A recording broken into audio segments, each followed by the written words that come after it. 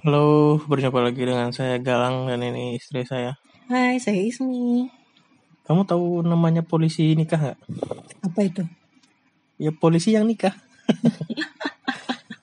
Bukan kayak Ya suka ngerajain orang. bukan ngeraja. Enggak, dulu waktu belum nikah tuh adalah orang. Kamu waktu belum nikah tuh adalah orang yang atau temanmu gitu atau teman kantor yang dia tuh habis nikah, baru aja nikah gitu, habis itu nikah. Terus setiap kali ketemu kamu tuh, ayo dong nikah, kapan nih nikah? Ada di kantor yang dulu tuh paling banyak. Yang kayak ya gitu, kayak yang, ayo ayo kapan nih kamu nikah, ayo nikah, kayak nyuruh orang nikah gitu. Ada banget. Dia baru nikah gitu. Dia baru nikah terus kan dia lebih muda kan ya dari adeo. Jadi yang nikah muda tuh begini, jangan cepet-cepet ini aja, jangan usah lawas-lawas ini segala macam. Hacuh ya tadi. Dalam hati ade ya seperti itu aja sih. Hacuh gitu. Mereka tuh nyari teman sengsara kayak. Nggak ngerti juga. Maksudnya tuh kayak yang apa ya? Kayak mencari kawan lo. Nah, kayak bercari kau terus ngapain gitu maksudnya tuh dia tuh nggak pernah mikirkah kalau misalnya ada orang dengan pertimbangan lain, kalau misalnya memang belum ada pasangan kah, atau misalnya ada pasangan tapi ada pertimbangan yang bagaimana gitu kan, kayak yang contoh waktu kita masih pacaran dulu tuh apa namanya kan banyak juga mana apa lambat-lambat segala macam kan mereka nggak tahu kalau yang kita pertimbangan tuh apa kayak gitu tuh. Nah, Orang-orang tuh kenapa sih pengen orang lain nikah? nggak ngerti juga biar sama merasakan sengsara kah. Atau gimana? Kayak nyari kawan lo. Kayak misalnya mas habis beli celana di toko A, sekalinya habis ditukar seminggu rabit lo. Besok ajuy kamu nuker di toko A tuh jogin, nuker selawar sih jogin, biar ada teman yang punya celana robek juga. Iya. Tapi orang kayak gitu tuh lah, ngeselin lah. Ya maksudnya tuh kayak yang bahwa mereka tuh seolah-olah mengatakan itu keputusan yang mereka ambil untuk segera menikah atau misalnya nikah muda itu tuh kayak seolah-olah keputusan yang paling tepat lah. Iya kan beda-beda. Loh, tapi benar juga. Ada bilang bahwa mereka keputusan nikah muda itu adalah keputusan tepat. Ya benar bagi mereka kan. Maksudnya bagi mereka maksudnya itu nah kan tidak bisa disamakan dengan kayak kita gitu. Nah, itu yang baru nikah atau yang misalnya bapak-bapak atau ibu-ibu sih, ibu-ibu yang sudah tua, sudah punya anak yang baru nikah itu ada juga. Oh. Nggak sekedar teman yang baru menikah, tapi ibu-ibu yang anaknya baru mau menikah gitu. Kalau Mas sih kalau itu kurang nggak masalah. Yang sering jadi perhatian Mas tuh yang orang-orang yang baru kawin itu biasanya kayak nyuruh-nyuruh, ayo nikah. Makanya Mas tuh waktu sebelum nikah kemarin tuh berdoa, ya Allah jangan jadikan aku orang-orang yang seperti itu ya Allah. Jangan. Ya, kalau sudah nikah jangan nyuruh orang-orang nikah juga ya Allah. Maksudnya ya, orang nikah urusan masing-masing, gak usah nyuruh orang.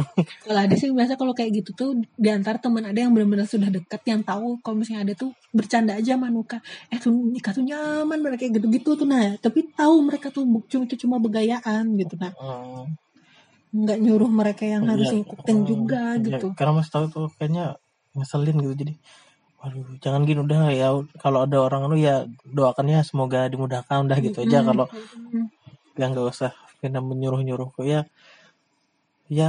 adik bukan, anak bukan, so nyuruh-nyuruh kawin. Ya orang kalau memang belum mau kawin ya yang kesel tuh kayaknya kalau orang misalnya Mas ini belum nikah. Nah, kalau posisi Mas itu memang mau nikah, maksudnya lagi nyari pasangan, terus dikatain gitu-gitu tuh masih terasa seperti memberi semangat.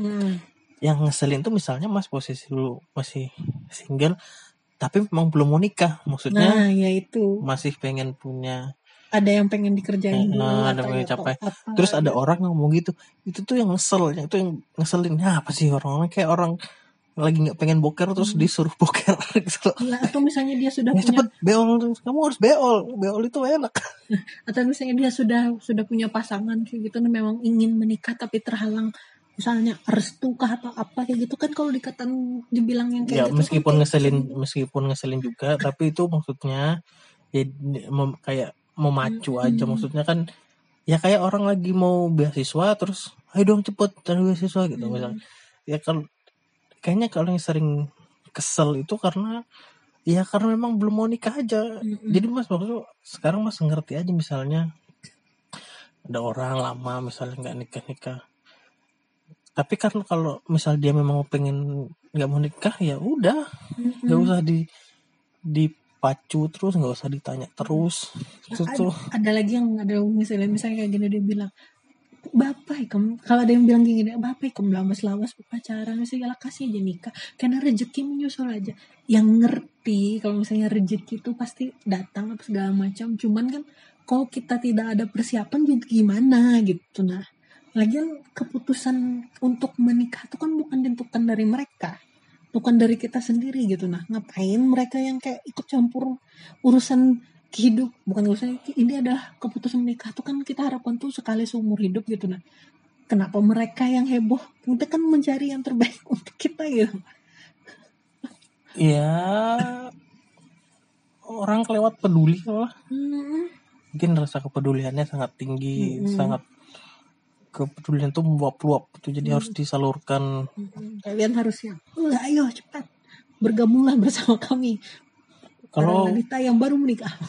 Kalau yang menggasak tuh orang tua lebih enak kayaknya, lebih berhak ya. Kalau yang menggasak orang tua tuh lebih berhak daripada orang lain sih kayaknya ya. Ya jadi polisi kawin tuh memang ngeselin aja gitu. Tapi apalagi kalau bukan orang kenal ya, kayak cuma kawan sekantor yang cuma ketemu kalau ada kerjaan itu, terus tiba-tiba dia baru kawin terus langsung wah laju wikam nih, apalagi dihadang, madang gak mati tuh lah. Tapi ada juga pernah menemui orang yang kayak gini, kalau misalnya tuh ya, kenapa kamu kada kawin-kawin? Itu tuh bingung loh, apa sih jawabnya tuh gimana jadinya? Kenapa bingung? Ya maksudnya tuh, ya orang, kalau misalnya orang yang mikir, kenapa enggak ada kawin-kawin? Orang mungkin mikir juga kenapa kada kawin-kawin gitu nah. Ya itu kan tadi posisi itu orang yang bingung. Enggak, kalau orang yang punya jawaban kan misalkan orang punya jawaban enggak kalau yang punya jawaban itu enak bisa jawab itu tuh. Kenapa enggak kawin-kawin? Aku hendak S2 dulu, aku hendak punya rumah dulu, atau aku hendak punya apa dulu, ada yang dikerjakan dulu, nanti umur sekian baru nikah gitu. Kalau yang posisinya sudah punya pasangan, memang belum berencana atau segala macam, kadang-kadang dipertanyain gitu, tiba-tiba tuh kayak yang tiba-tiba kenapa jadi bingung gitu loh. Pada saat itu seperti itu biasanya justru kayak emosi lebih memuncak duluan dibanding pikir logis kita. Yang gitu tuh biasanya perempuan kalau sudah lama pacaran berarti pengen nikah dia, tapi pacaran nggak ada tanda-tanda, itu biasanya sensitif. Ya, maksudnya sebenarnya itu hal-hal yang tidak sopan sih sebenarnya ditanyakan. Kalau bukan keluarga, bukan ini. Ya bagus misalnya ada orang habis nikah misalkan, wah kamu kapan nih ya? Jangan kapan ya, kamu kudoakan ya, mudahan nikah juga sih, semoga dimudahkan, dilancarkan. Ya semoga kabul hajat, dimudahkan lah semua keinginan, semoga semoga kan dimudahkan juga lah. Nah gitu aja, nggak usah nyuruh ya, didoakan. Atau minimal ya kalau nggak bisa diem aja. Makanya itu polisi kawin tuh biasanya bertingkat loh. Dia baru nikah tuh jadi polisi kawin, nanti dia punya anak jadi polisi anak. Nyuruh orang yang baru kawin suruh cepat punya anak. Biasanya itu bertingkat, jadi polisi nikah, polisi kawin. Mungkin dulunya dia polisi pacaran, nyuruh orang pacaran. Bisa jadi seperti itu ya. Oke, ya udah, bye.